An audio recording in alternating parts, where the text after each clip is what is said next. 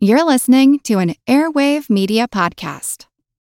Our kids have said to us since we moved to Minnesota, we are far more active than we've ever been anywhere else we've ever lived. Moving to Minnesota opened up a lot of doors for us. Just this overall sense of community, of values that, Minnesotans have. It's a real accepting, loving community, especially with two young kids. See why CNBC ranks Minnesota number 4 best state to live and work. A great place to work, an even better place to live. ExploreMinnesota.com/live.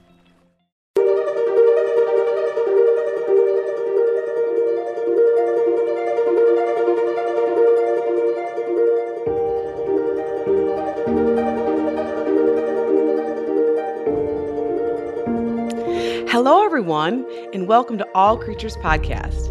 I'm Angie, and today is a very special interview that will hopefully leave you all inspired. I'm so excited to be talking to a total conservation rock star and a world-renowned orangutan expert, Leif Cox. Leif has been fighting hard for over 30 years to protect orangutans and their habitat. He is the president and founder of the Orangutan Project, which is a highly respected nonprofit organization that supports a wide range of critical projects addressing orangutan conservation and deforestation. Leif is involved in several other international projects that work to conserve tigers and elephants as well. And he's a dynamic bridge builder that contributes his expertise to several important organizations, such as the World Associations of Zoos and Aquariums, and he's involved with the International Stud Bookkeepers, species management projects, and he even acts as a zoo husbandry advisor and zoo accreditation officer. And to top all that off, he's made the time to author a few books along the way about orangutan conservation. So it's such a pleasure to talk about orangs today. And welcome, Leif. Hi, thank you for having us. Oh, it's a pleasure of mine. I've been wanting to talk to your organization pretty much since the inception of this podcast, just because I love orangutans and I love what you do. And their story is one that is really important to tell. And so we're going to get into all of that today. And I just really am happy to have you here. And before we dive into the meat and the bones of the Orangutan Project, would you mind telling me a little bit about yourself, your background, and your current endeavors? Mm-hmm. I describe myself as a, conservationist foremost. And our mission is to save up to 8 viable ecosystems of the right type, shape, and size of rainforests to take orangutans, elephants, and tigers, and all the other biodiversity through the extinction crisis. At the same time, because all these things are win-win solutions, is to create a better world for the indigenous communities, local communities, and for future generations through mitigating climate change. And now, did you always want to work with orangutans since you were a little boy, or has that grown into that? I've always wanted to work with animals. And I was lucky enough to have the opportunity to work with orangutans and discovering that the self-aware persons that share our planet and unfortunately been driven to extinction in the most horrific ways. So that's kind of set the tone of my life. To work for the benefit of orangutans as individual persons, but as a critically endangered species. Yeah, and I mean, they're just such intelligent and amazing creatures, one of our closest relatives. Do you have a favorite orangutan interaction story that you could share with us? Mm-hmm. I've known so many wonderful orangutans over so many years, and all individual persons. From being the mother of an orangutan called Sakara when she was injured and nursing her, which was a wonderful experience. And eventually, once she was fully well, is reintroducing her back to the mother and reestablishing that relationship, to releasing the first zoo-born orangutan back into the wild.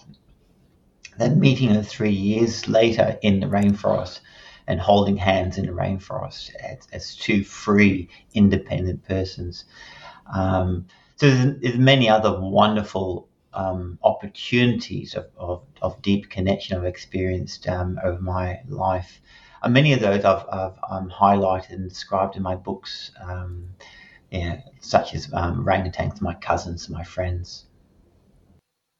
Yes, and we'll definitely want to give our listeners the titles and how to go about purchasing those amazing books here in our podcast and then also in our show notes. Because I bet you're just a wealth of stories. And I just got goosebumps picturing you holding hands with an orangutan that you hadn't seen for 3 years after you helped it get its life back. So it's easier for me because I've worked with a lot of animals and had just wonderful experiences and interactions, and I know their individual personalities. But for people that might not be as familiar with orangutans or their plight, what would you tell people about why they should care about orangutans and their conservation? Yeah. First of all, as self-aware persons who share the planet with us, they have rights as individuals. They suffer and mourn, and just as we do. So, as individuals, they inherently have value. As part of the biodiverse rainforest of Indonesia, and saving the habitat home is interestingly linked in what we need to do to save our planet, so all beings and all humanity can survive the climate crisis.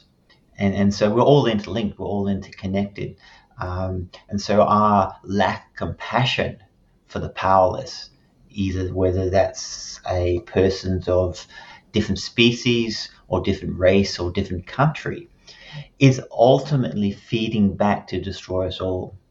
Wealth and privilege can, at least in the short term, buffer us from the most strongest impacts of climate change or destruction of our planet, but it will catch up to us because we're really all on the same boat. And so those are the two best reasons to care about the orangutans. From an individual ethical perspective, but also just a pragmatic perspective. There is no possibility of us getting away with our lack of compassion for others in the long term, and that evolution of morality and ethics is an integral prerequisite for our very survival. Well, yes. I mean, we are definitely interconnected. And a person I interviewed a while ago talking about tiger conservation shared with me that if we conserve tigers, we'll also help conserve and save ourselves because we're all connected. And so, Leif, can you give us a background about orangutan populations, their numbers, and their current threats to survival? Like, how bad is it? It's extremely bad. There's 3 species of orangutans, the Bornean, Sumatran, Tapanuli. All 3 are critically endangered, which basically means they're an imminent threat of extinction without immediate action. Of course, the rainforest has been destroyed at a great rate for unsustainable forms of monoculture, such as palm oil, pulp paper, etc., passing the true cost of production onto the powerless, including future generations. And unfortunately, orangutans, like humans as intelligent persons, predominantly adapt to their environment through culture. They're born with vacant brains, and the mother programs the culture of their society, rather than just natural selection. Such as less intelligent animals predominantly use to adapt to the environment.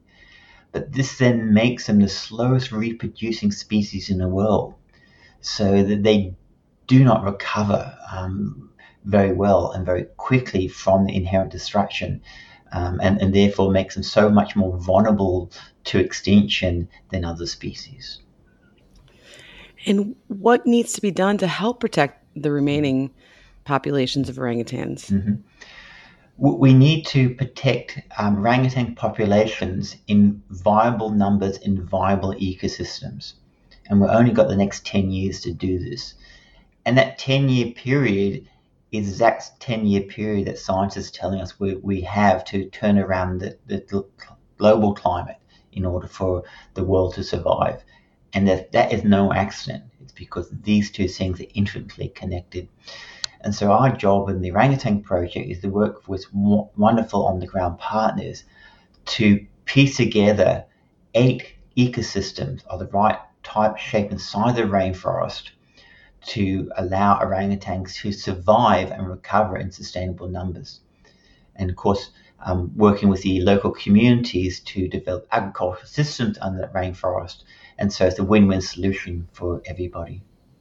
Yes, it's always important to get local people involved. Study after study shows that if local people aren't taking part in the projects, that it's hard for it to be sustainable. Mm-hmm. So with that being said, and as the founder of the Orangutan Project, what is the mission?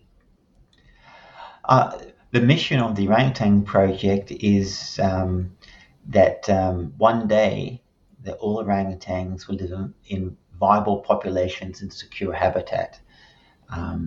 And so, in essence, our vision is that one day that we are not needed anymore. Perfect, yes. And so we hope, we've only got 10 years, which is still within my working lifetime to solve this problem. And so we're doing our best to do that. And our strategy is to pass on these ecosystems, not only environmentally self-sustainable for the orangutan populations, but economically. And so the agricultural system that we're developing in partnership with indigenous communities means that they can survive forever economically as well as ecologically. And of course, scientists are telling us that we have to rewild about 28% of the planet for the planet to recover and survive. And these 8 ecosystems will provide the biological resource to allow future generations to do that. If not, what will happen as a microcosm of the global issue, if you don't have enough rainforest, the right type, shape, and size, even though rainforest exists, it will collapse because it's not producing enough rain to support itself. It doesn't have the key riverine and lowland ecosystems for the biodiversity to survive. And so therefore, it's extremely critical to understand the science, and of course, act extremely quickly. And with protecting these 8 forest habitats, where are they located? Mm-hmm. We're strategically located areas of high significance with our partners. And there's several reasons why we choose areas. One is its ability to hold orangutans in significant numbers, because you need a certain level of population size for the population to survive. So if you save 200 orangutans in a bit of rainforest, that population will eventually go extinct. So you need at least 2,000 orangutans in each population for it to survive. So we want areas about 200,000 hectares. Yeah, and big. Orangutans, elephants, and tigers, as well as the agriculture that indigenous communities need the lowland riverine forest. So if you only preserve the highland and the hills, all the populations and the agriculture will all be destroyed as well. So we have to piece together all the right types of forest. The second thing is we have to mitigate against some of the problems with climate change, i.e. increased forest fires. So we can have, if we have only protecting one population, that whole population could be wiped out by one fire. Right, exactly, yeah. Orangutans being lowland, one example, orangutans being our lowland species, they're often found in great numbers in these lowland coastal peat swamps. But a lot of the climate change models are showing those peat swamps taken over by sea level rising. And basically the forest is destroyed as salt water enters the forest. The water. Mm-hmm. And so if we only preserve, let's say, for example, a lowland peat swamp population, then climate change may in 10, 20 years wipe out that population. And therefore we have to have many baskets to put the eggs of orangutan populations. because there's these huge feedback loops which will, and many of them are known, especially, for example, we know that fires are going to get worse. We know that rainfall is going to get more intense and more intense droughts, but we do not know specifically what the particular rainforest characteristics or particular effects in very local areas. Scientists can't predict that. And therefore, we must be extremely conservative to save as many of these viable populations as possible before it's too late, because it is likely at least some of them are not going to survive because of the issue of global climate change affecting them. Yes, and now your organization too has also worked to rescue orangutans, rehabilitate them, and even release them. Mm-hmm. So would you mind sharing with us how this works with such a social and intelligent animal? Yeah, I've done this myself personally with orangutans coming from zoo populations, and we support many wonderful local Indonesian and local Indonesian organizations to achieve this. And yet it is quite difficult because orangutans, when their mothers are killed and often eaten in front of them, as an example, they're given physical injuries or diseases which reduces their ability to be rehabilitated. And then they have mental trauma. Their little minds are broken. Yeah.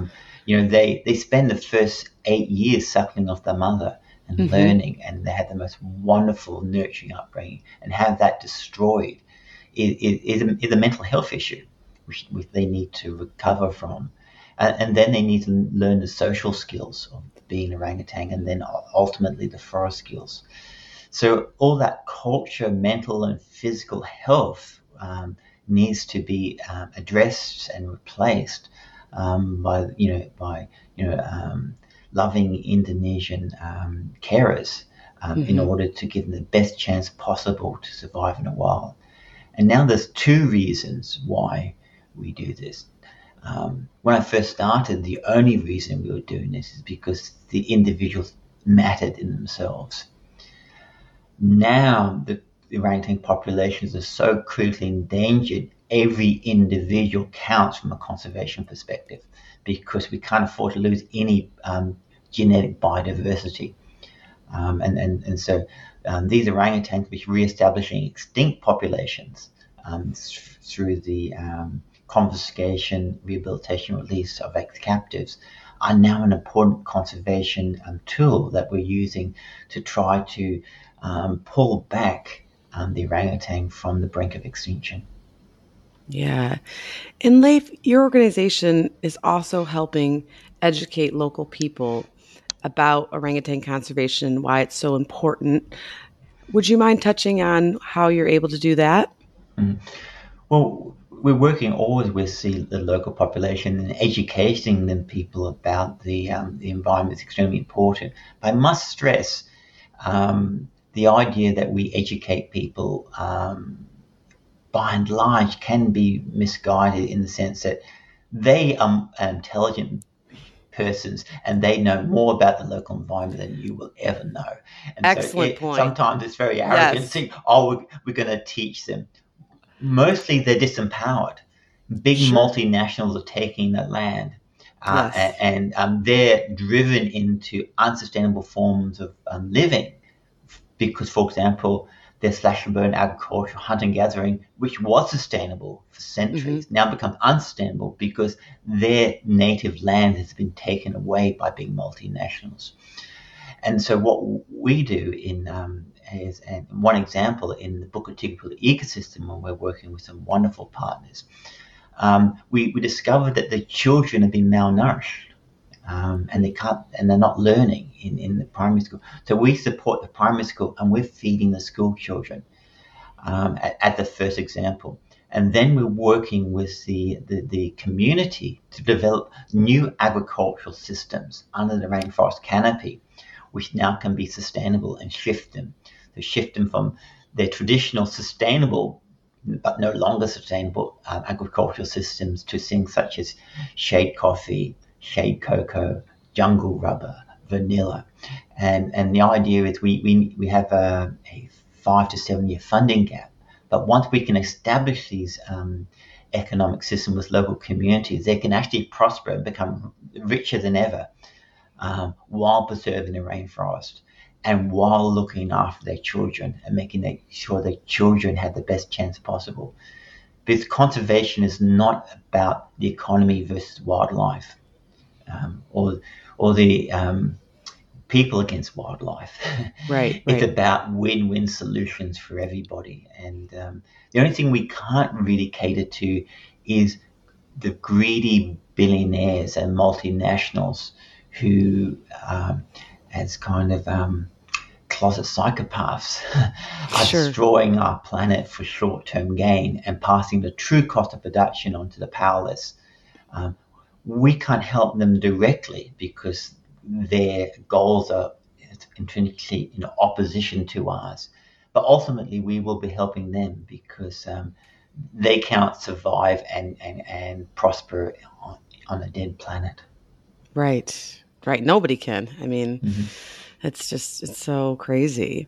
And this past year and a half, there's obviously been a huge change in how we do things and interact because of COVID-19. So, Leif, how has the pandemic impacted your organization and the individual orangutans? I can only describe it as a nightmare. I can't imagine. Yeah, it's our funding is struggling because lockdowns. We cut to fundraise and connect with people. The economic downturn. In the field, there's far more lawlessness because as law and order breaks down, more illegal activity, poaching, more encroachment. And many places around the world, including Australia, the less enlightened leaders that we have basically are doubling down on the destructive policies under the guise of economic recovery. In Australia, we have the gas-led recovery, which is, the most stupidest thing in the world. In Indonesia, they had the omnibus law, basically stripping back environmental and workers' rights regulations under the guise of economic recovery, and of course, doubling down on destructive principles, which has got us into the problem in the first place. So we have to, unfortunately, deal with that in the future. And on a very personal level, the wonderful Indonesians, and leaders of conservation, they're sick and dying. Right. The official figure in Indonesia, 100,000 people have died so far from COVID. But look, it's got to be 1 million. Most people not being registered, they've just been taken out and buried, it's devastating them, and it's just another classic example of our inability to connect with others, because unless we vaccinate and look after every person on the planet, new variants of COVID are going to developing now in Indonesia. It's a huge problem. Yeah. World. It's a huge problem in the United States right now with Delta. Exactly. And we have vaccines. It's ridiculous. Yeah, exactly. But so we have to deal with this on a global level, and we can't leave anybody behind. No, And so ironically, and I talk about is we're living in the most important 10 years of whole of human history. We've got 10 years to turn us around. Otherwise, human history is going to end in a very catastrophic way. So we had the most important work to do ever, any time in history. But at the same time, the challenges are becoming increasingly acute. The only hope is because, one of the things that we struggle with is just the rate determining thing is how much funding we can get to pour into these projects. Billionaires are spending lots of money to play in space for 10 minutes. And for a small fraction of that, we could save the orangutans. I know. We can stop the world hunger. I've talked about this on the podcast for the past couple of years. I just don't understand. We have a perfect well, not perfect. We have a planet that we live in that needs our attention, needs financial attention. And yeah, just to jet off and spend a whole bunch of money is wrong perspectives and projects, in my humble opinion. Oh, look, these alpha males, which are billionaires, what they do is compete against other alpha males, and who's got the biggest rocket, and who's going to go to space first, and who's going to get the headline. And that's what alpha males do, right? The problem is we've allowed them to become wealthy by passing the true cost of production onto the powerless. Right. And therefore, governments have been implicit, in allowing destructive behavior. And so I've got nothing against people becoming rich from the hard work and producing goods and services which benefit all. But the reality is these multi-billionaires only become rich because they pass on the true cost of their goods and services onto the powerless. And therefore, nothing wrong with being rich, but do it in a morally ethical way. And also don't hoard wealth, because once you can't spend it in a lifetime, you're hoarding wealth that can be used by others to make lives and the planet better. Saving money on exterior wall lights. Now at Menards. Find your style with Patriot Lighting. Exterior lights enhance the look of your home. Choose from over 50 options from Patriot Lighting. Now through May 19th, get $10 instant savings on a single qualifying purchase of $100 or more on in-stock outdoor wall lights. Check out our entire selection of outdoor lights and see the rest of our deals happening now on Menards.com. Save big money at Menards. And so, right. And I mean, the good old saying, you can't take it with you. I mean, we like you said, we have 10 critical years here, and a lot of that money could be doing a lot better things. Yeah, and it's not. And don't get me wrong. They're just behaving like humans behave. you know what I mean? They're not thinking that. They're just not thinking, oh, I've got too much. No, I haven't got enough because I've got to beat this guy because I've got to look more impressive because Right. So, but what we can't do is pander to that kind of psychology, I guess. So in some ways, I'm also saying we have to become better than our biological programming. And often it's just a bit of a segue here. If I talk in my last book, Finding Our Humanity, I talk a lot about the destruction of female power within the system, which is also part of this problem. Without a balance of strong female power within societies and political systems, these are the perverse outcomes you get. You get this in a tribal level if you have a patriarchy, and you get it on a global level.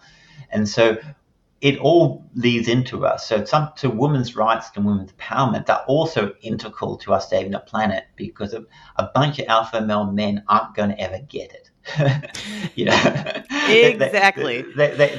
They need some feminine understanding to mitigate their excesses. In order for us to survive. So it's all interlinked. And so there's always one thing that we can do is compassion, understanding for all others, male, female, indigenous, local, different countries and nations. It's just, don't get too hippie. It's about love. Oh, get hippie. I love it. It's about love and connection.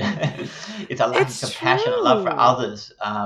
At all levels, which is the problem, and that we need to address. Right, or thinking that we're so different from this animal, right? That often leads to poor welfare or just destroying it.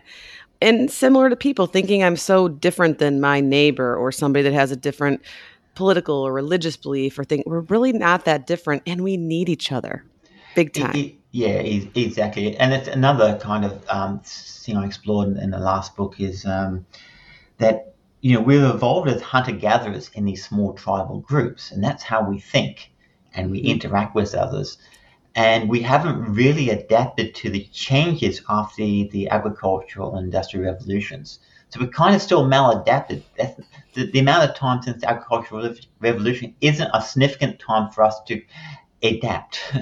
Right. And therefore you get this kind of tribal mentality when we have the technology and the influence on a global level, and it's a mismatch. And money, financial, economic differences, all of that. Mm-hmm. Yeah, exactly. So we need to go beyond our biological conditioning, and to want for a better word, in order to go beyond our inherent biological conditioning, it probably does require a spiritual evolution, or moral evolution as the only, I guess, possibility, I think.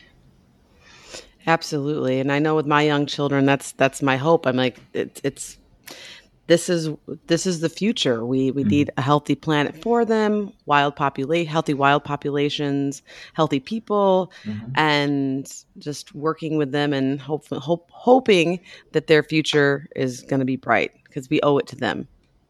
Yeah, no, exactly. I mean, even without climate change, we were pretty much set to hand over to the next generation a less better world, a less better likely of their economic prosperity and security. That was the first time in human history. Ever since then, we always thought we always handed over a better world and situation to our children.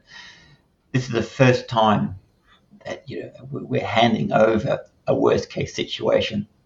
So as a generation which has lived the most privileged life of any generation in human history, so privileged, we have this we have the extreme obligation and the extreme to do something now. So the idea that we say it's up to the future generations to sort this problem now, I think is a misdirection.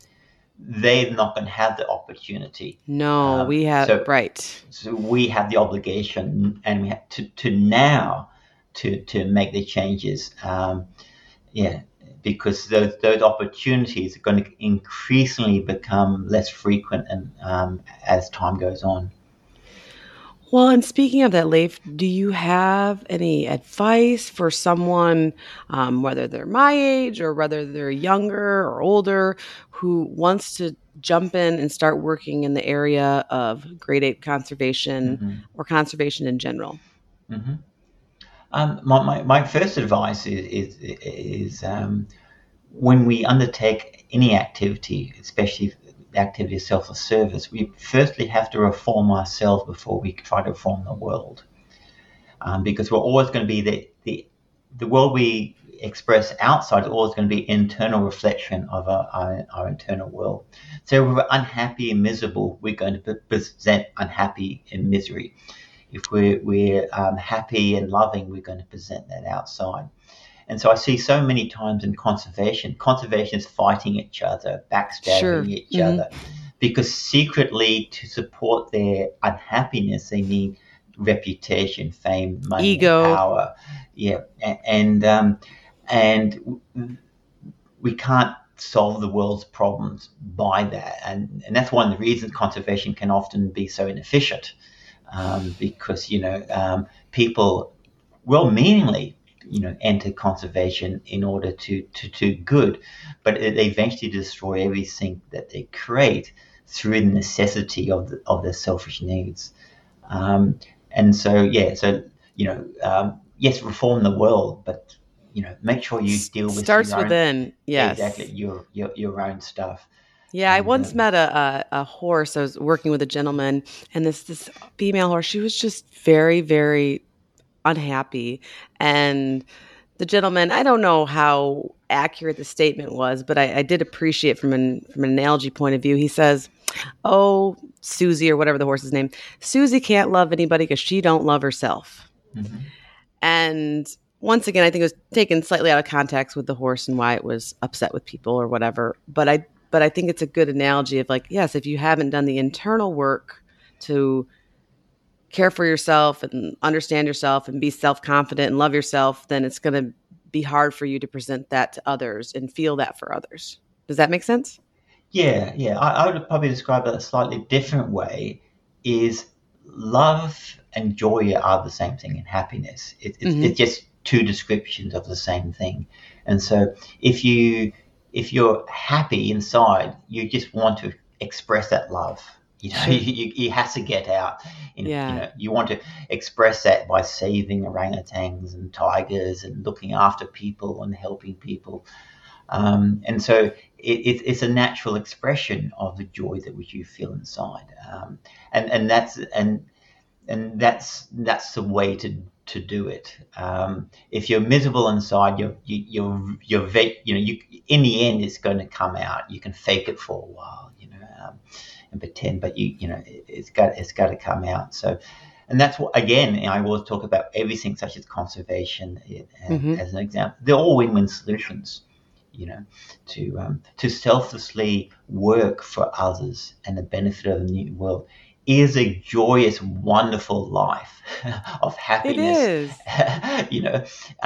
To work for your own selfish needs for aggregation of your name, fame, reputation, and power is a miserable life. You look at the people; they pretend to be happy, but you dig it just below the surface, they're miserable, and you go, and often, people who have this wealth and power, and and they say, "Oh, we admire you, Leif, for making so many sacrifices to, you crazy madman. You have sacrificed your happiness and misery for these toys of fame, reputation, power, money, and things. You're mad, if I've gained the world. I've gained the fulfillment of happiness and joy, working for others, so why, I need to be, I need to pity you. I need to, the sacrifices you've made, I would never sacrifice my happiness for such menial things such as money and power. So yeah, please don't pity me. Please, take care of yourself. Absolutely. And Leif, for people that are listening to this and they're inspired and they want to help save these populations of wild orangutans, what is the best approach for someone living outside of Borneo or Sumatra? We talk a lot about on podcasts with voting with your dollar and looking for sustainable palm oil, but it's so persuasive. It's so pervasive. Is that even possible? Or what should someone like myself overseas be doing to help? Yeah, no, that's a very good question. We have to intelligently apply our love in the world, because indiscriminate charity can cause more problems than it creates. And palm oil is a perfect issue. Going palm oil free, for example, isn't going to save an orangutan or any forest, because the greedy people will destroy the forest for the value of the trees and replace it with any unsustainable form of agriculture which is viable. So if you can ban palm oil tomorrow, they're just going to knock it down for coconuts, they're going to knock it down for rubber. So so people can spend a lifetime doing something and have no effective value on what they're trying to achieve. Not that making palm oil industry less destructive isn't a good idea, but it's not about saving rainforest or orangutans. The second thing is, humans are always successful because we collectivize. We're kind of useless by ourselves and always have been.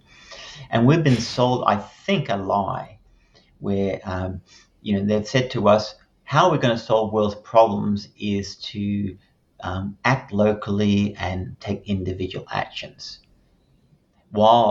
And that basically is given license for those who've collectivized in companies and multinationals, which is the way to achieve the thing, to continue destroying the planet, while we're going recycling, changing light bulbs and growing veggies in our backyard.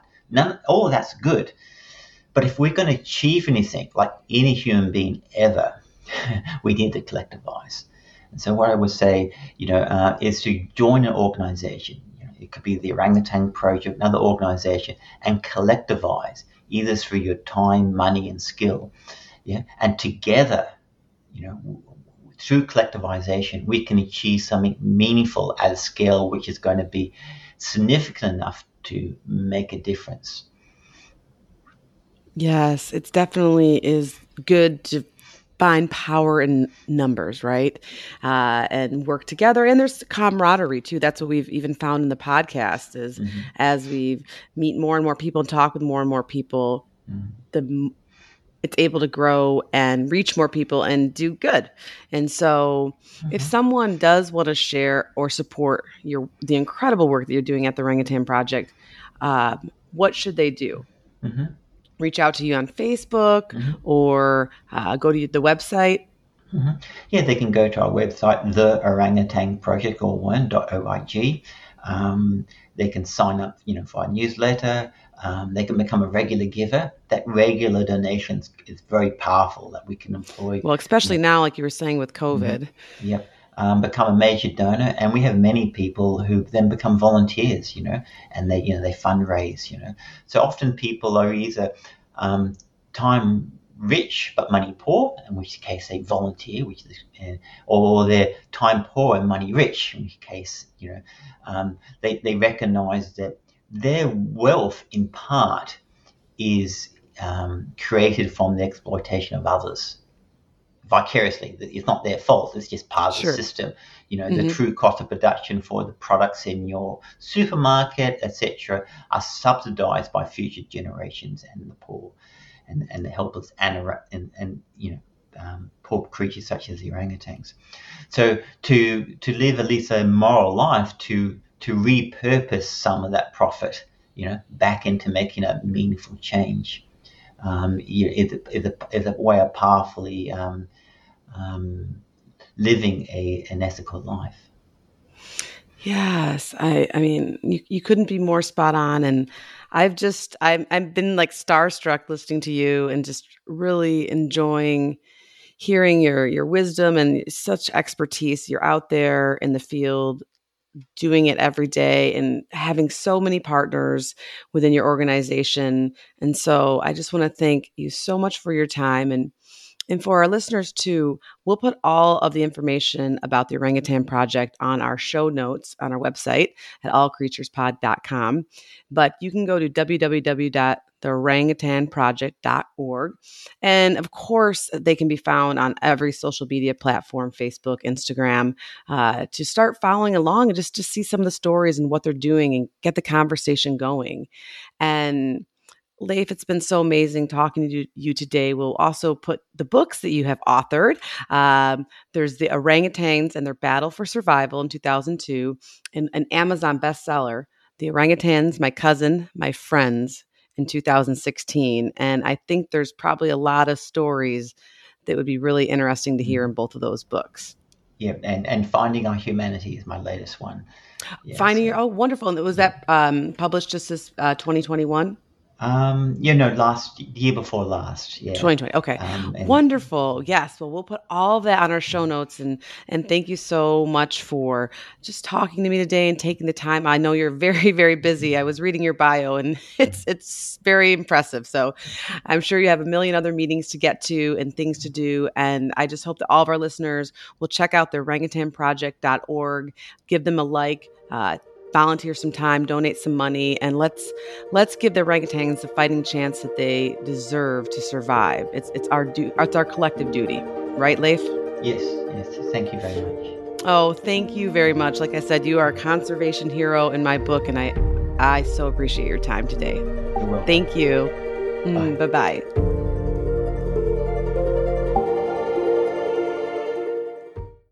Our kids have said to us since we moved to Minnesota, we are far more active than we've ever been anywhere else we've ever lived. Moving to Minnesota opened up a lot of doors for us. Just this overall sense of community, of values that, Minnesotans have. It's a real accepting, loving community, especially with 2 young kids. See why CNBC ranks Minnesota number 4 best state to live and work. A great place to work, an even better place to live. ExploreMinnesota.com/live.